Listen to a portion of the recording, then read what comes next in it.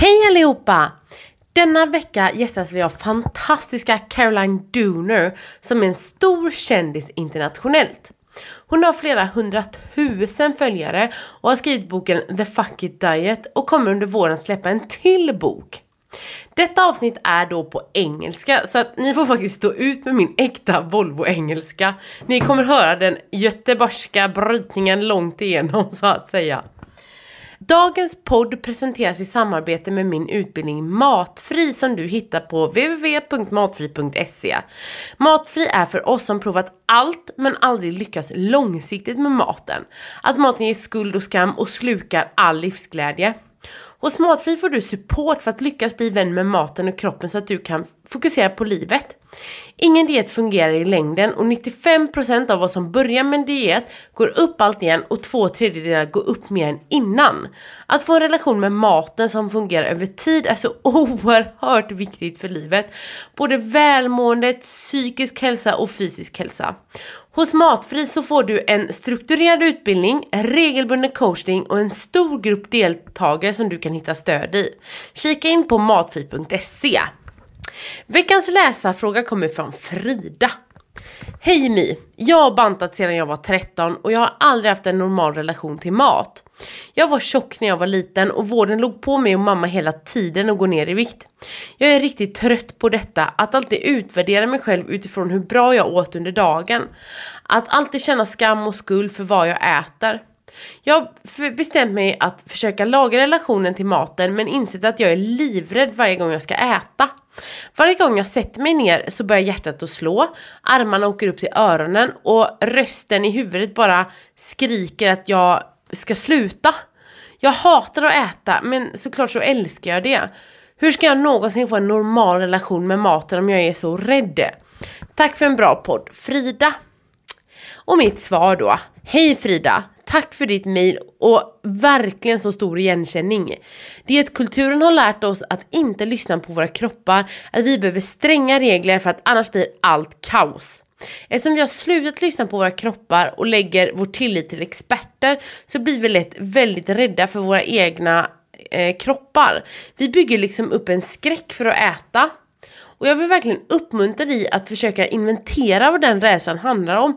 För jag tror inte att det handlar om mat egentligen, utan vad mat står för. Eftersom vi ofta bantar så är det lätt att vi hetsäter. Hetsäter vi så får vi ofta dåligt självförtroende kring mat. Vi har bara en massa dåliga erfarenheter hur det spårar ut och hur dåligt vi mår efteråt. En annan sak är också vad mat representerar. Vi är ofta rädda för att gå upp i vikt.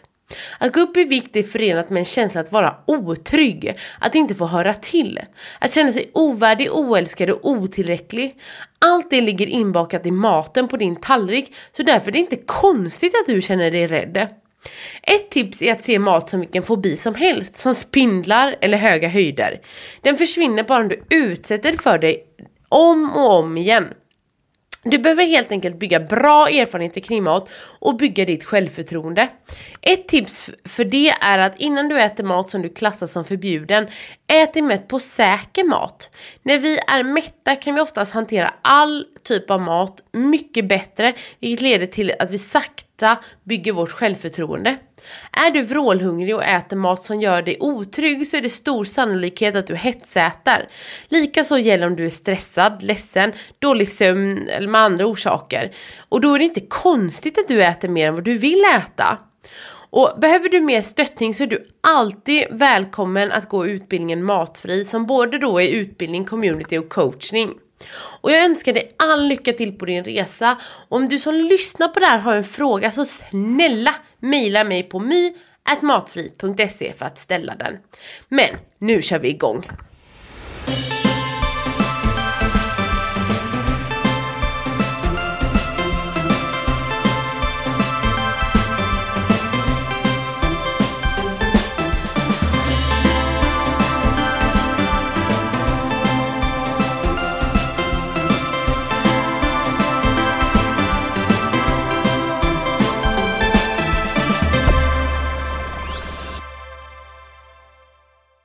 Idag har jag med mig Caroline Dooner. Hon är en influencer kan man säga. Hon har flera hundratusentals följare på Instagram.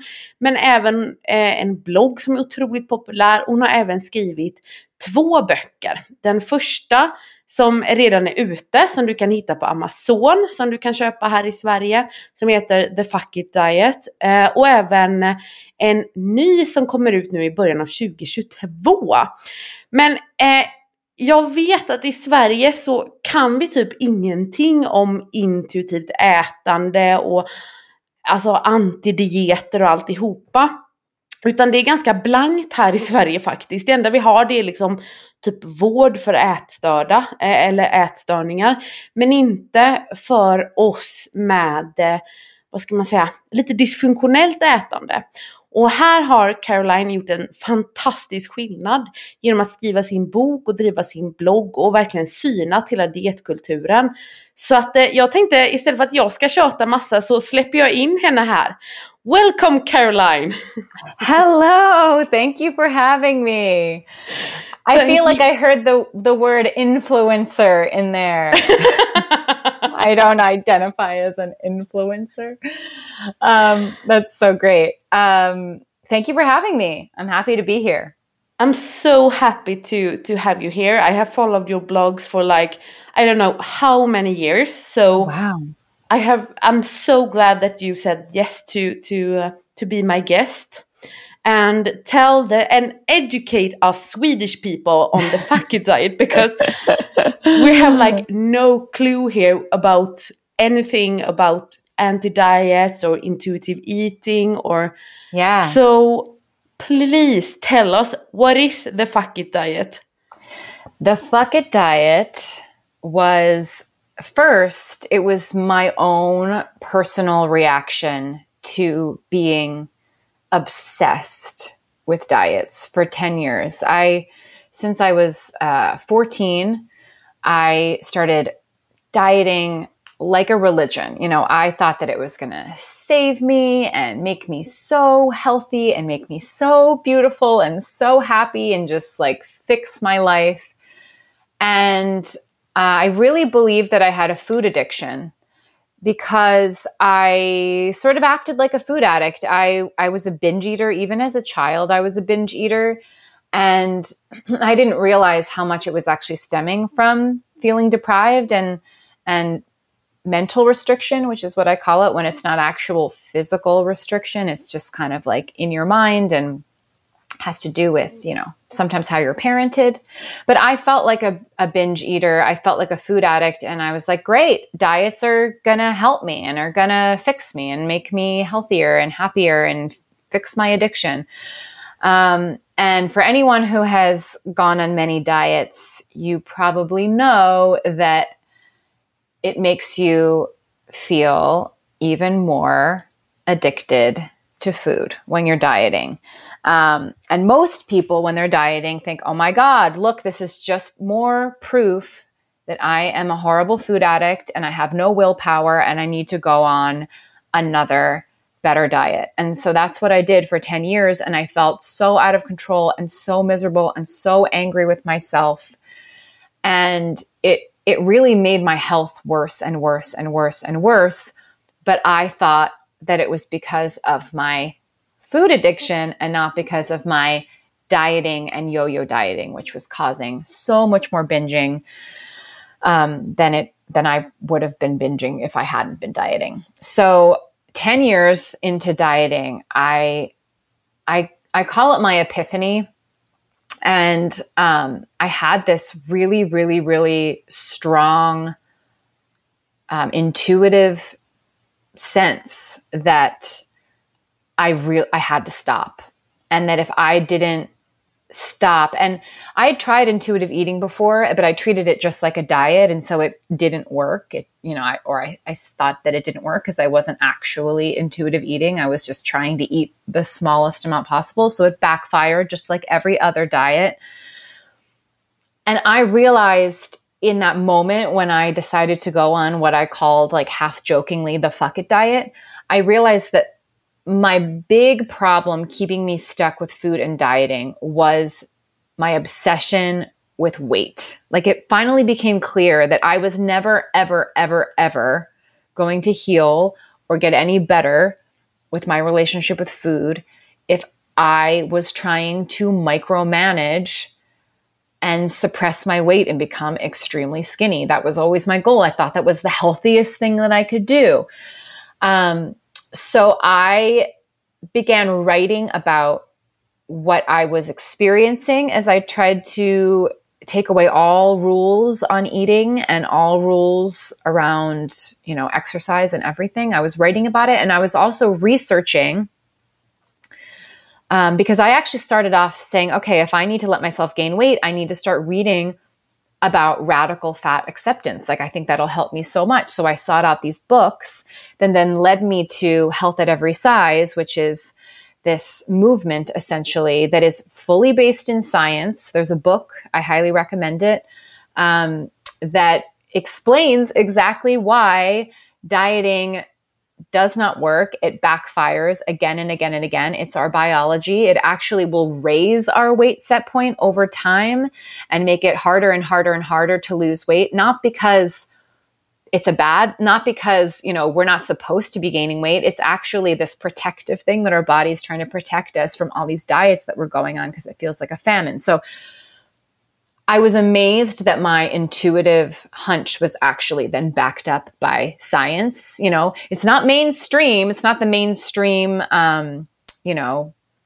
narrative around health and food and weight, but it is fully backed by science. And what's interesting is the woman who wrote the book said, I made a vow when I graduated with my PhD to never take money from, I think she said from Big Pharma to do her research, because that often skews the results, that she was always going to be an independent researcher.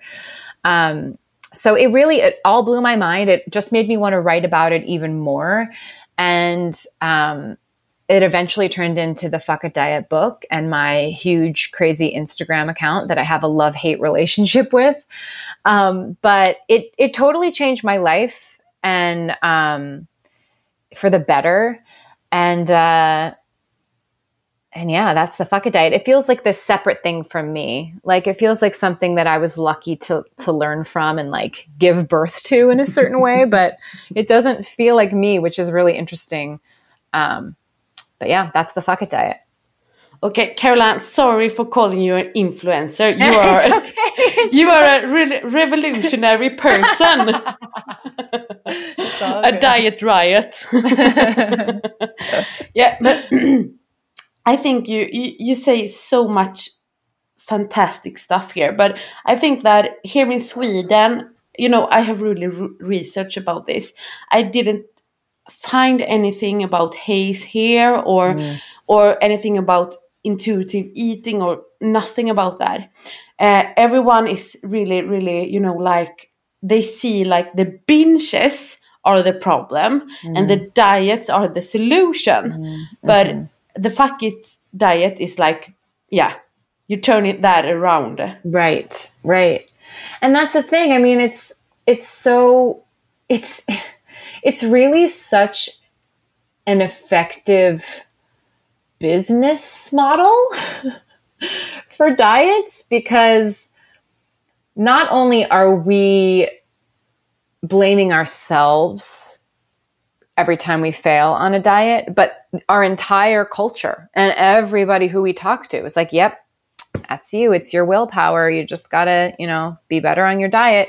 And so it feels so real because we feel so out of control around food and we feel so addicted to food. It really, really feels very, very overwhelming. And it mimics an addiction exactly, and so it's very hard because it's so unusual for someone to go against the kind of the diet model. And so people just spend their whole lives sure that they're a food addict because that is what going on diets will make you feel like. So it's just the self-perpetuating thing. And I have to believe, I do think, like, especially in the US, I do think that there are diet company CEOs who know that it's this cycle, that they're lucky that they have these customers stuck in. But I also think that, a lot of doctors and scientists really believe this big myth about food addiction. And I don't think we're being actively deceived by the majority of people. It's a really interesting phenomenon to see how that can skew the studies and the way that the studies are interpreted. Like, that was a huge part in my research that blew my mind to understand that there's something called publication bias, where it actually affects the way that studies are done, the way that scientists interpret the data. And if they don't find what they're expected to find, often the studies aren't published at all. They're kind of scrapped, or like there must have been something wrong with that, or publishing it will negatively affect my reputation. And so we often don't get unbiased science. It's just really fascinating and a little scary. But there are enough people now who are speaking about the science of anti-diet and the science of intuitive eating. And, they've really seen that intuitive eating, there are a lot of studies behind intuitive eating now, that it really does improve your health. It improves your insulin levels. It improves your mental health. It improves your chronic inflammation. So, there is science behind not dieting. It's just not mainstream yet. It's becoming a little bit more mainstream, but it's just not fully mainstream yet.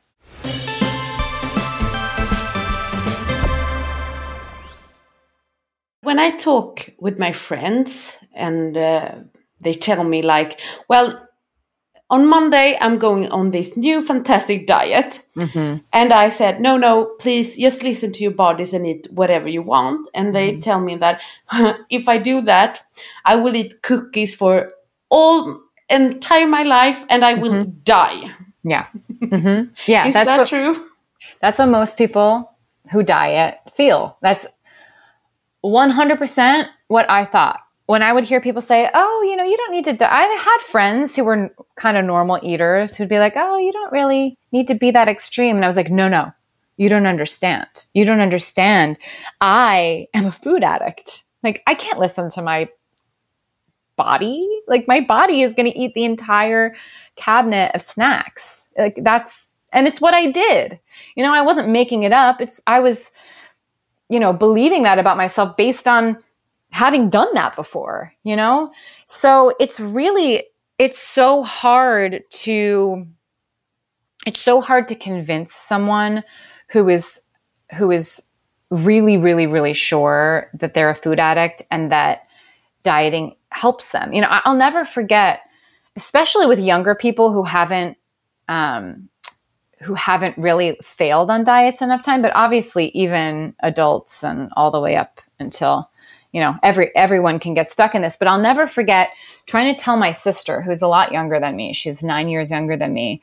So I was in my 20s kind of learning all of this, and she was a teenager starting dieting. And I would tell her, Margaret, I try to explain to her, like, you're binging because you're going on a diet and because you feel so guilty about these foods. And she said, no, Caroline, when I dieted last summer, I did it so well and I lost so much weight and it was so great. And I just have to do that again. And I was like, oh man, yeah, that's what I thought too. That's exactly what I thought. I thought I did this one perfect diet that I did so well. And I was so happy, like so convinced. I was so happy because I was so proud of myself and everything was so great. And I just need to do that again and do it better and do it for the rest of my life. Yeah. It's so hard to convince someone who's in that they're in this cycle. And I honestly, unfortunately, you can plant seeds, you can talk about your experience. I find that to be really effective to say, this is what I experienced and this is what I believed and this is what I eventually did. I think that can plant a seed in someone, even if they're not ready to believe it or to do it themselves. But I think it often comes down to someone really, really experiencing that backlash, that biological backlash.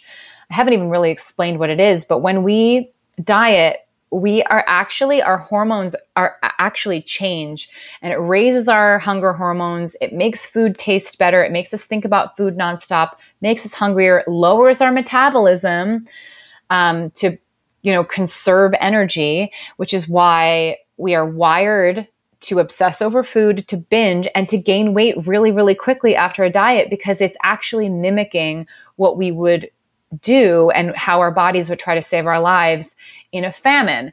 And I feel like a lot of people hear that and they think, okay, well, how can I avoid that then? Like, how can I override that and not have my body think it's in a famine? And you can't. Like, you really can't. We need to eat. We need to eat dense food and good food and nourishing food. And being afraid of carbs is not serving us at all. But it's a very biological backlash that I feel like people have to experience enough times to finally admit, okay, maybe this isn't working. Yeah. Yeah, I was on keto for 11 years. Oh, wow. Yeah, I know. It's a really, really long time. I didn't eat sugar for 7 years. Wow. And yeah, of course, I have lost 205, what do you call, 95 kilos. I don't know how to translate it in. Yeah, it's a lot of weight. So I was really afraid, I'm going to get all that back. I'm going to get in a wheelchair, and, I was so afraid. But that was one thing. I actually believe that I'm going to get cancer. I'm going to get a heart failure, if I eat fruit. Right. Because it's like you're in this cult. Yeah. 1,000,000%. That's exactly what it's like. It really is. With those more specific diets too, it really is. It becomes your religion. Yeah. And it's terrifying. We're terrified of these things. Like, if you told anybody, like, oh, I am terrified of fruit, if they hadn't heard of the keto diet, they'd be like, why? Yeah. Yeah, I remember first time I ate an apple, I got these strong panic attacks. Yeah. It was terrible. And I would be fat, get in a wheelchair, get cancer, everything. Yeah. And then I understand that, I always thought that I used food to control my life, but no, I used diet to control my life. Right. That's the, a lot of people say, well, I am addicted to food. I use food to manage my emotions. And most people in our culture today, with all the brainwashing around fear around foods and fear around gaining weight, most people use diets as a way, the addiction is the dieting. That's the addiction. That's the thing that we are stuck on and that we use to try and not have to feel and deal with what's underneath. Yeah. But how do you eat without guilt?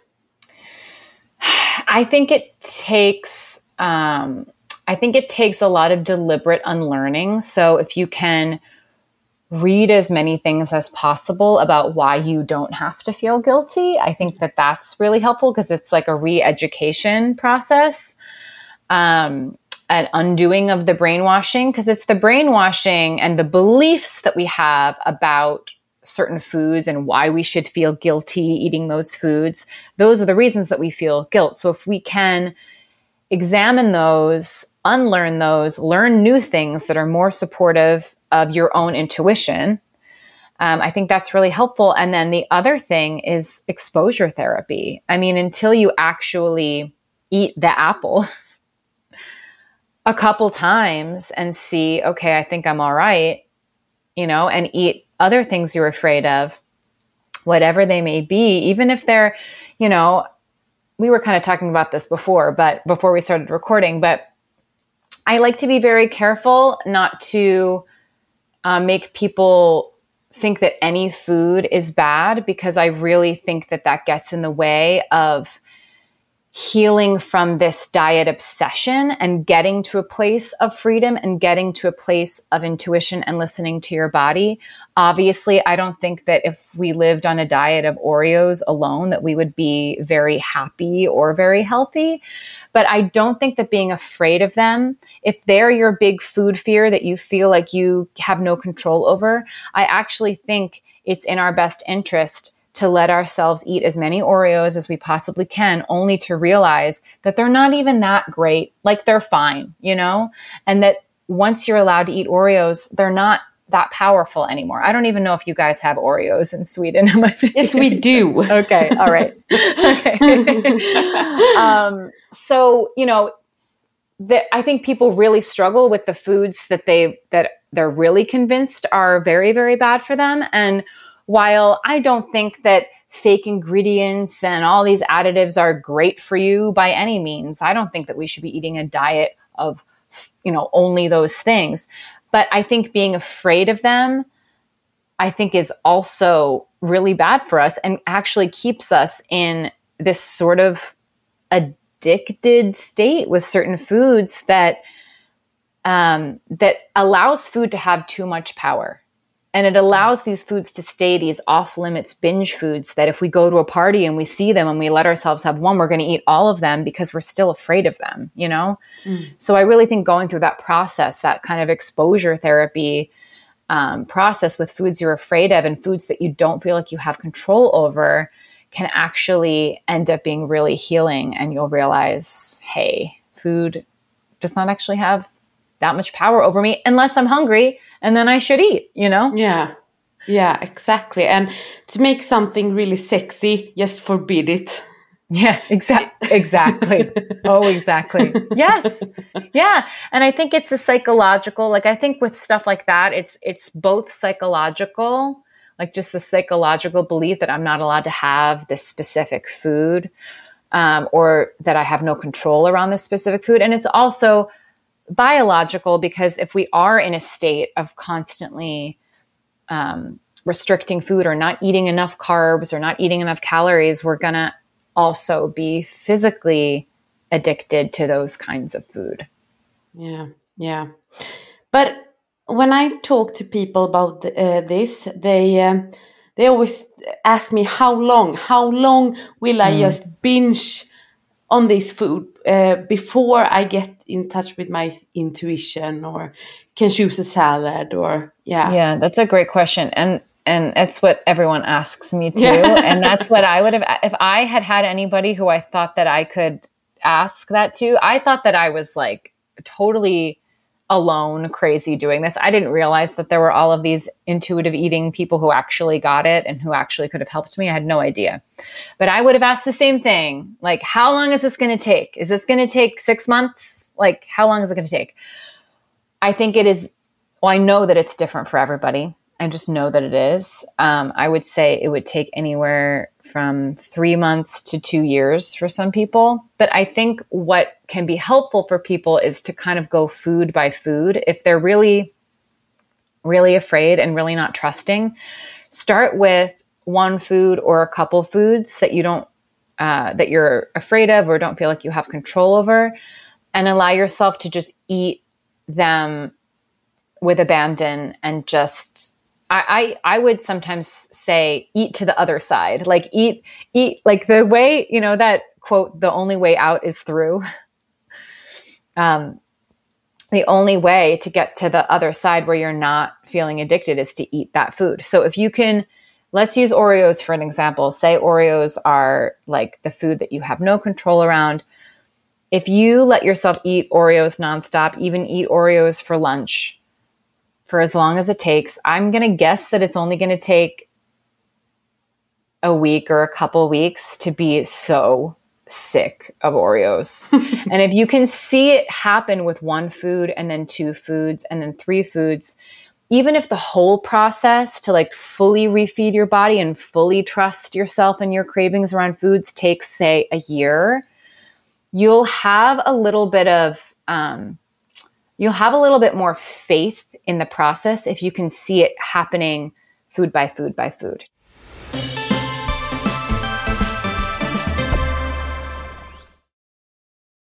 There's a couple of like methods, anti-diet methods, and yours is farly the most brutal one. I know. And it's like you have mindfully eating, and it's like, oh, be in the moment, really taste it. Maybe you get satisfied for like a half a cookie, and then you get intuitive eating, like use this hunger scale and no varieties, no distractions, nothing, and be in the moment. And yours is like, okay, just eat. I know, and I know that it's terrifying. And there's a reason for it. It's because I tried to do all of those other methods, and they didn't work for me because I was taking all of those rules, like be in the moment, eat slowly, have no distractions, rate your hunger. I was taking the rules and I was obsessing over them, and I was turning them into a diet. Yeah. And I was getting stuck, and I was overthinking, and I was thinking, I'm doing this wrong. I'm not doing this perfectly. Oh, I'm a little bit full. That means I'm doing it wrong. Oh no, now I need to do it better. I was overcomplicating things. And I think that a lot of people do that. And so I kind of wanted to speak to that. If people had that experience, the answer is to just eat, and we have this fear that if we just start eating, we're just never going to stop. And that has not been my experience. That has not been the experience of all of the people who I have worked with, and the people who read my book and done it on their own, and worked with anti-diet dietitians and come back to me and said, oh my God, I really genuinely thought that you were crazy and this wasn't going to work. But I actually have gotten to a place where I don't want Oreos, say, and I want, something that I never thought that I would crave before. So, I know that it's terrifying. And the reason that I wrote it that way is because I didn't want to write any rules into the equation that would confuse people or stress people out or get in the way.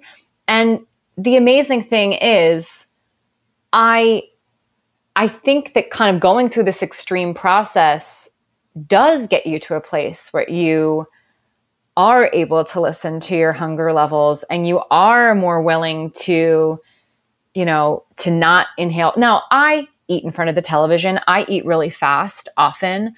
I don't find it to be a problem because it's usually when I'm really hungry that I'm eating really fast, and it's fine. And even if I get really full, it's like, okay, well, we'll just move on with our lives and have a meal in a couple hours. Like it doesn't send me into the spiral and the overthinking and the overcompensating and the anxiety that I've done something wrong and I'm going to gain weight and I'm going to be unhealthy and I've ruined everything. It allows it to just be food.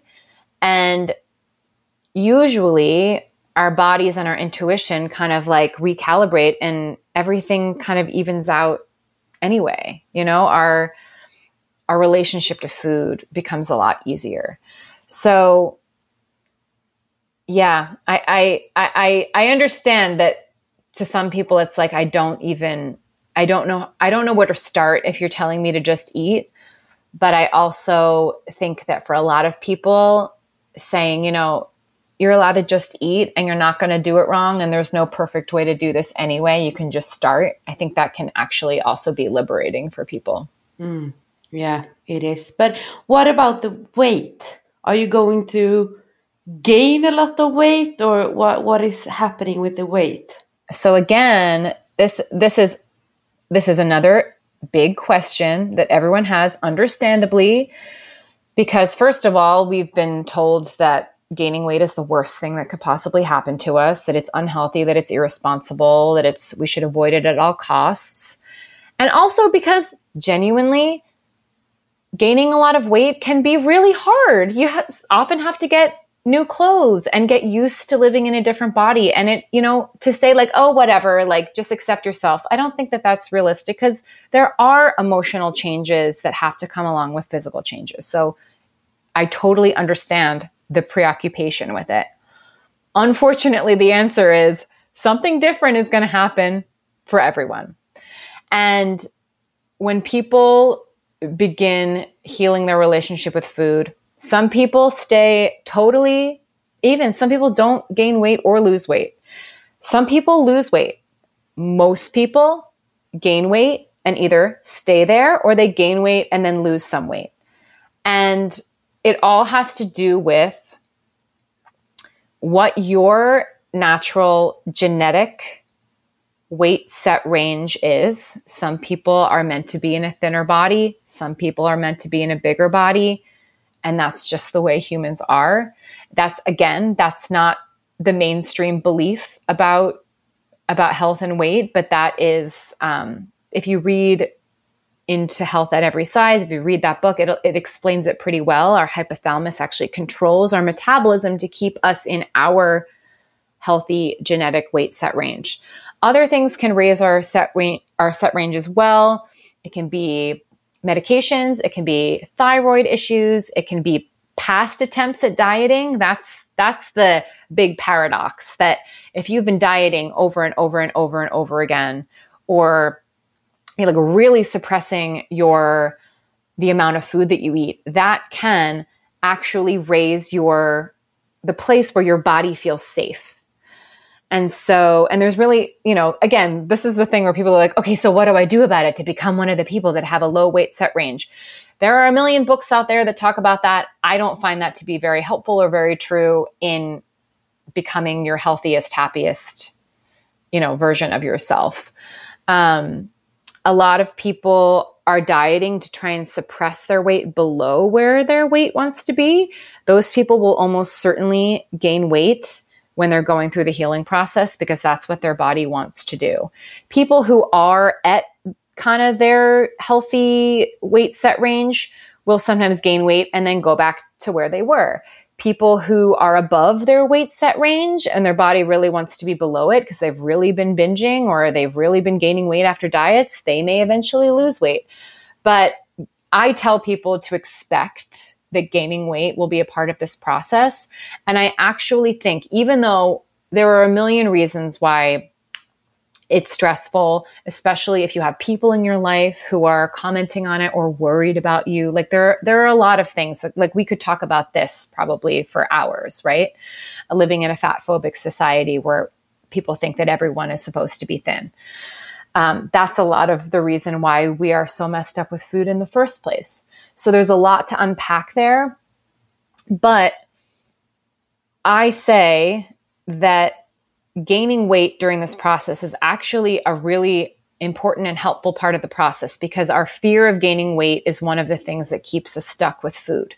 And if we go through a process and we heal our relationship with food and we never gain weight, we never have to face that fear that we have of what our lives would be like or who we would be or how we would feel if we gained weight. And so we tend to stay afraid of it, and that still affects our relationship with food. So I actually think that gaining weight during this process is really helpful and really healing.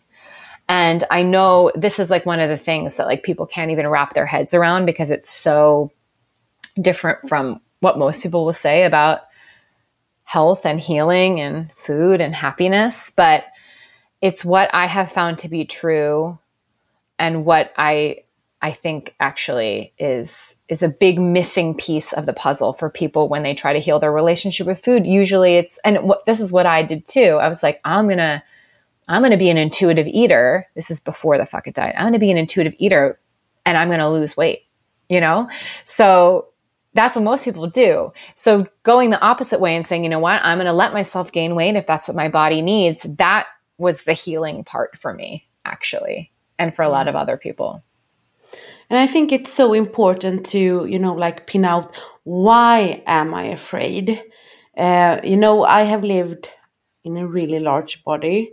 I was like, I think it was like almost 400 pounds body before. And it was a really hard life, of course, with all the doctors and, stuff like that. Yeah. And when I met my husband, I was, I have lost some, but I was still really big. And people told me, they told him, because he's like normal sized guy who just fell in love with me and my personality.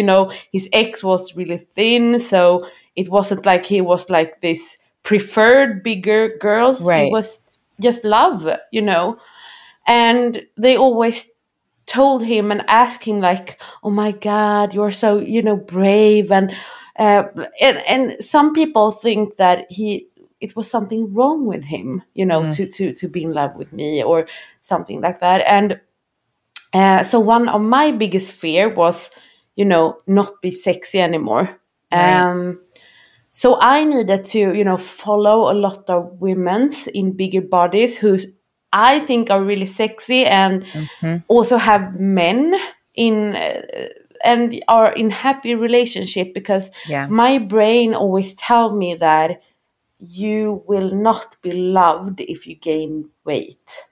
Right. And that's like actually said, the fact that people would say that to your husband, like, you're not crazy and making up this irrational fear. This is really how people think.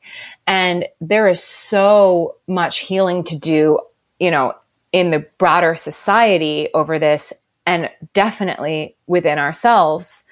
And just what you said, actually witnessing other people in larger bodies, in happier relationships, is healing. Like, it really is.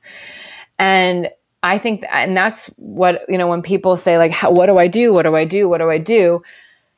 The answer really is to follow as many people in larger bodies and diverse bodies, and in situations that you think are impossible, like you just said, and let that kind of work its magic. Let that, again, reteach you. Like, we have so much unlearning and relearning to do.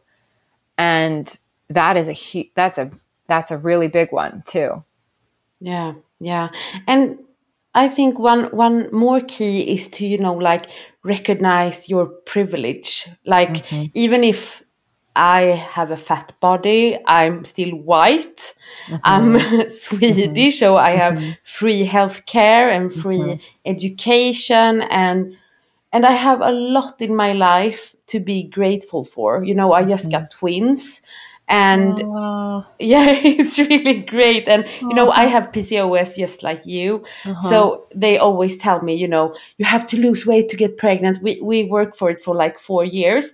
Then I gained like 60 pounds and I got pregnant. Oh my gosh, that's so amazing. Oh, congratulations. How old are they? They are 7 months. Oh my gosh. So they are really tiny. Oh my gosh. And it's like this is so about, health at every size, that I had so much trouble with my menstruation. When I was, at my lowest weight, I didn't get it for a year. And, I was like visiting all these kind of doctors, and they just told me, you need to lose more weight, even if I had, size small in my pants. And when I just let it go and ate, then it comes, like every month, and I get pregnant. Yep. And that is just, that's the thing that just kills me. It really, really, really, I've heard that so many times with people with PCOS and or in bigger bodies, that when they are at their lowest weight, they have all of these health problems. They can't get pregnant. They don't have their period. And their doctor just looks at them and says, well, it's because you need to lose more weight. Yeah. And it's not. And then they have a similar story where they say, I just finally gave up on the whole thing, gained a bunch of weight, healed my relationship with food, and it improved whatever health problem it is, or I was able to get pregnant. Like, it's just so, and this is the thing where like, it's very common. It's such a common experience, but it's still not mainstream knowledge. It's still not mainstream knowledge that most doctors understand. Some do, most don't. And it's just this, and I think that's the thing where people get into this kind of cognitive dissonance where they're like, well, why wouldn't it be? If it was true, why wouldn't all these doctors know about it? And it's like, well, I wish I had an answer for you. But that's progress is slow. We don't know everything right now.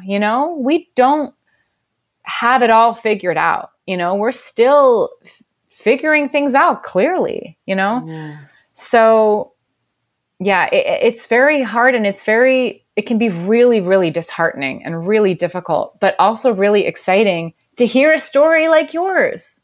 Like, that's an amazing story, I'm really grateful, and just to, see that all my blood works, all my health, everything is so much better. That's even so great. I'm like obese, Right? No, right. No, that's amazing. And that's just the thing. Like, it's experiences like that really help people to trust. Trust isn't won overnight. You can't just read a book. Like, you can't just read my book and be like, great, I'm healed. I trust everything. I can just eat normally and la-di-da, like, snap your fingers, I'm healed. It takes time. It takes experiencing small improvements. And then it takes an experience like that saying, look how much better of a situation I'm in now, Yeah. And that is what, builds trust in our bodies and, will keep us going. Because if it wasn't working for you, well, then you'd probably be thinking, okay, well, something's still, something's still not right. Maybe I should be cutting out gluten, or whatever. But, and, of course, some people need to. Some people have, I would never say like people don't have allergies and, this and that. And everyone has a different situation and needs different things. But I still believe that healing your relationship with food will help you to figure those things out from the most empowered place, where you don't feel like you're constantly in this like misery, where you're actually like listening to your body and taking care of yourself, Yeah. Yeah. And that is so true in another area as well. You're a rebellion on rest. Mm-hmm. Yes. Please tell us. So I realized that there is such a parallel between our hunger and our exhaustion. We live in societies where we are taught that we cannot trust our hunger. We must go on a diet. We must suppress that hunger. We must manage it. We must, eat foods that are appetite suppressant, or, drink teas that are appetite suppressant or whatever. And we live in a culture that does the exact same thing with rest, that kind of makes us feel like we must be productive. And if we're tired, there's probably something wrong with you, and maybe you need to go on a diet or maybe you need to exercise and be less tired, when the answer is usually rest. And just like we don't understand what dieting can do to our relationship with food and our appetite, we don't really understand how common burnout is and the ways that burnout manifest. And burnout can manifest as just kind of brain fogginess and kind of like low levels of depression, where you're just sort of like don't really feel like doing things or aren't really excited by anything. Those can actually just be signs of chronic physical and even mental exhaustion and burnout. And very few of us are giving ourselves the permission, because no one else is giving us permission. We don't give ourselves the permission to rest and to do less and to kind of let ourselves off the hook a little bit. Usually we're kind of under these, I call them shoulds. I talk about them in the Fuck It Diet, the shoulds of dieting. Oh, I should be, I should be eating, less carbs. I should be, eating smaller snacks. I should be stopping, I shouldn't be eating after, 7 p.m. or whatever. And we do that with exhaustion too. Or I shouldn't be so tired. Or I should be getting this stuff done. Or I should be more productive. Or I should be more responsible. All those things actually add to burnout, because it's this kind of constant, it's this constant stress. And that's what when I finally realized that every time I would let myself rest, I was never letting myself rest mentally because I always felt so guilty about it. Yeah. That's when I realized that the rest that I needed was not just physical rest. It was mental rest and rest from my own kind of incessant, cruel mind. And there's no, that's what meditation is for, I guess. But what I wanted to do was take time, take it like a significant amount of time where I really examined every time I let myself rest, what did I start saying to myself? And then try to unpack that. And it took a long time. Yeah, and that is so cool. You took 2 years of rest. I did. And I was, people have always asked, okay, so what do you mean? Did you take 2 years of rest from exercise? Did you just do nothing for 2 years? And the answer is no. I exercised. I did stuff. I did a lot of stuff, actually. But my priority was rest. So whenever I could rest, I did rest. And I used that time to really, really examine the pressure that I was putting on myself and really examining, why am I doing the things I'm doing? Am I doing the things I'm doing because I really want to and because they're really good for me and that they're really aligned with what I'm supposed to be doing? Or am I doing them because I feel like I should? Yeah. And where did that should come from? Is it really mine? Is it really something that I'm aligned with? And a lot changed. I mean, I moved cities that year. I changed careers. I bought a house. I wrote the Fuck It Diet. Like, I did so much during that time, but it was all out of saying no to other things. Mm.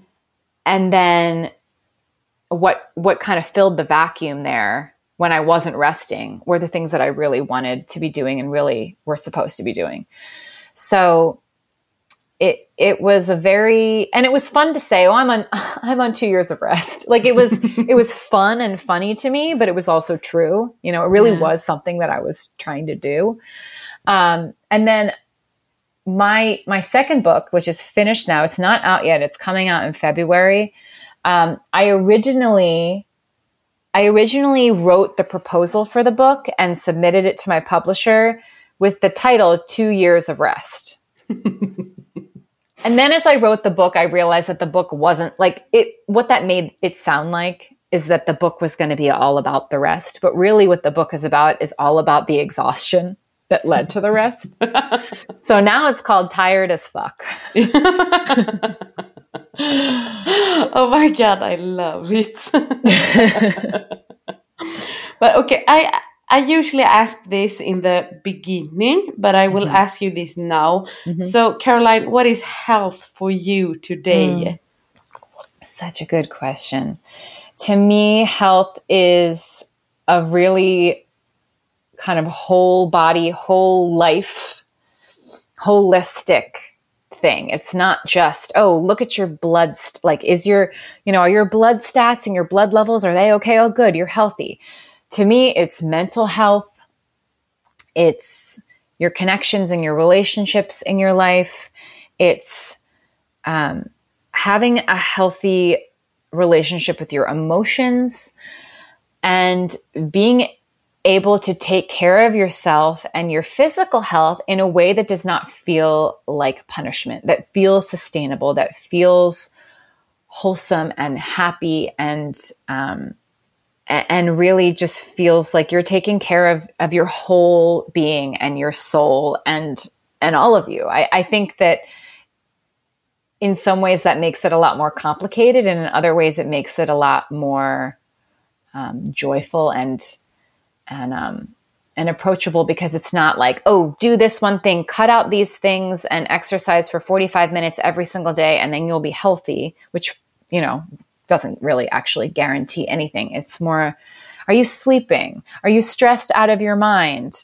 All of those things I think are really, really important. And we're never going to figure it out completely. There's never going to be this like perfect static place of health. I don't think that exists. But it's sort of this well-rounded approach to living. Yeah. Yeah. I think so too. It's really, in this diet culture, it's really easy to forget about mental health and just focus, like on physical appearances and blood work. Right.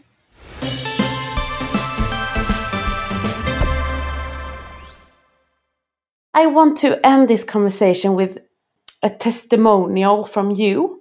When you have healed your relationship with food, when you have, like eaten all the Oreos and eaten to the other side, how is life? That's a great question. So really, life it's almost like life starts then, because you have the energy, the mental energy, the physical energy to actually focus on your life and to actually heal any emotional things that may be going on. You have the energy to have other passions and to think about other things and to enjoy going out to dinner, not obsessing over what you're eating and what's going to happen if you eat the whole plate. You're actually able to be more present, more in the moment, and able, to kind of relate back to the question about what health is. You're actually able to have this well-rounded life that I think adds or really supports well-rounded health and happiness. And the question sort of when you heal your relationship with food is, okay, so what next? Like what else do I want to focus on, and what else do I want to do? Yeah. Wow. Oh my God, this is so much hope. Please, everyone, stop dieting now. Oh my God, think about, women, what we could be and accomplish if we weren't, like this beauty sick and dieting all the time. We would run the world. It's a huge distraction. It is a huge distraction. And just think that what they do to people in cults when they are indoctrinating people is they severely restrict their food and they severely restrict their sleep. Yeah. And that creates a perfect environment of survival and brainwashing. And it's this distraction that so many of us are kind of sleepwalking through life, obsessing over food and feeling like food addicts. And it doesn't have to be that way. But so many of us are stuck in that. And I don't want us to be anymore. I want us to be free. Yes. And that is such an empowering message. And I want to say this. You live in a smaller body and I live in a larger body. But the struggle is like the same.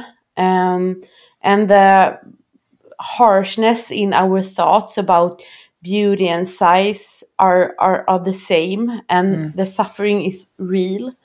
For people living in larger bodies, it's sometimes hard with, you know, like visiting doctors and other type of discrimination, but that doesn't mean that you have to diet, because that means that you need people who understand you in your life, so you can be strong, grow, and advocate for yourself. So instead of, you know, like fitting into this mad world and try to you know, like bend yourself, just be you. And yeah, the Fuck It diet is so amazing, and it's so revolutionary, and you can find it on Amazon for us here in Sweden. And where do I find you if I want to, you know, follow your work? And if you want to follow along, I am on Instagram begrudgingly. No, I love Instagram. I love and hate Instagram. I'm on Instagram at the Fuck It Diet. And you can also go to thefuckitdiet.com or carolinedooner.com and find all sorts of stuff. Yeah. Thank you, Carolina. And thank you for joining us here in Sweden. It's time for a Swedish revolution, and it starts with you. And please, if you like this episode, so share it in your social channels and tell all of your friends and read Caroline's book. But okay, thank you everyone for listening, and share this if you like this, and see you next week.